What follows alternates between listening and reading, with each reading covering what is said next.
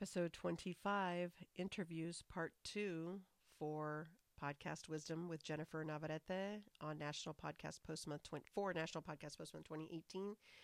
So you've got your guest, they're like ready to go, and now you're like, what questions?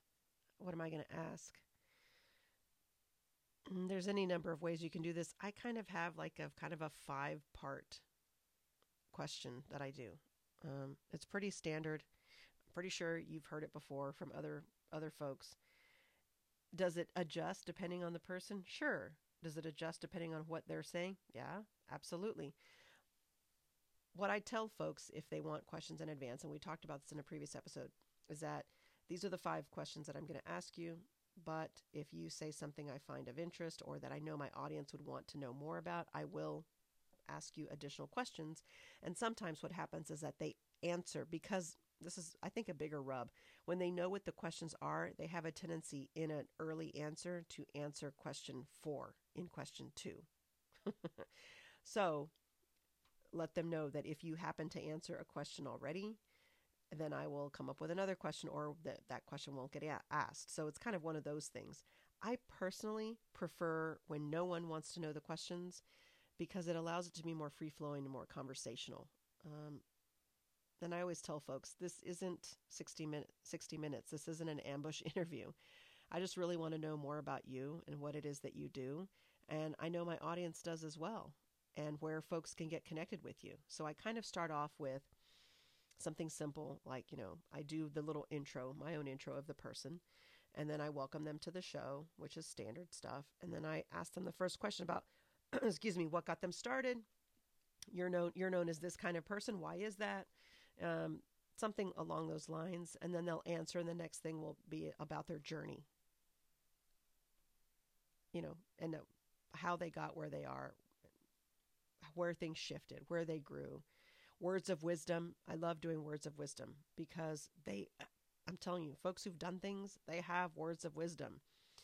And I tell them, what would you say to someone that has never heard of your product or service, never heard of this, or they're in a similar situation that you were when you first began this journey?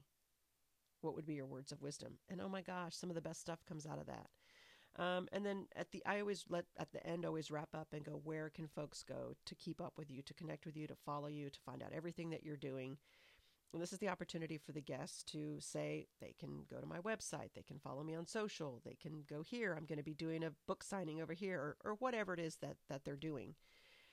And then you ask them any last words, anything we didn't talk about that you feel like our audience should know. And sometimes they have stuff that you're just like, wow, and the conversation continues. Other times that's it. But it's pretty standard, pretty simple, pretty basic. I think if you just do the who, what, where, why, and when kind of thing, that's the way the journalists do things.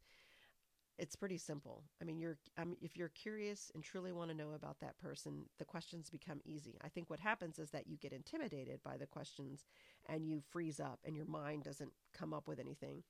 But it's actually really simple if you just think about the audio interview that you're doing as being something more along the lines of a conversation. And that's kind of how I've always looked at it.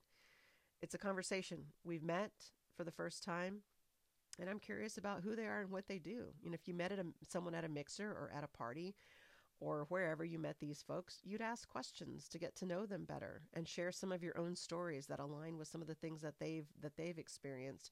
And that is a conversation. And in my mind, I prefer interviews that are more along the lines of conversations than anything else. But then again, that's just me. Is that the only way to do interviews? No. There's so many ways that you can do them. Find the one that works for you and make it happen. Now, on the next piece, on show 26, we're going to talk about remote recording.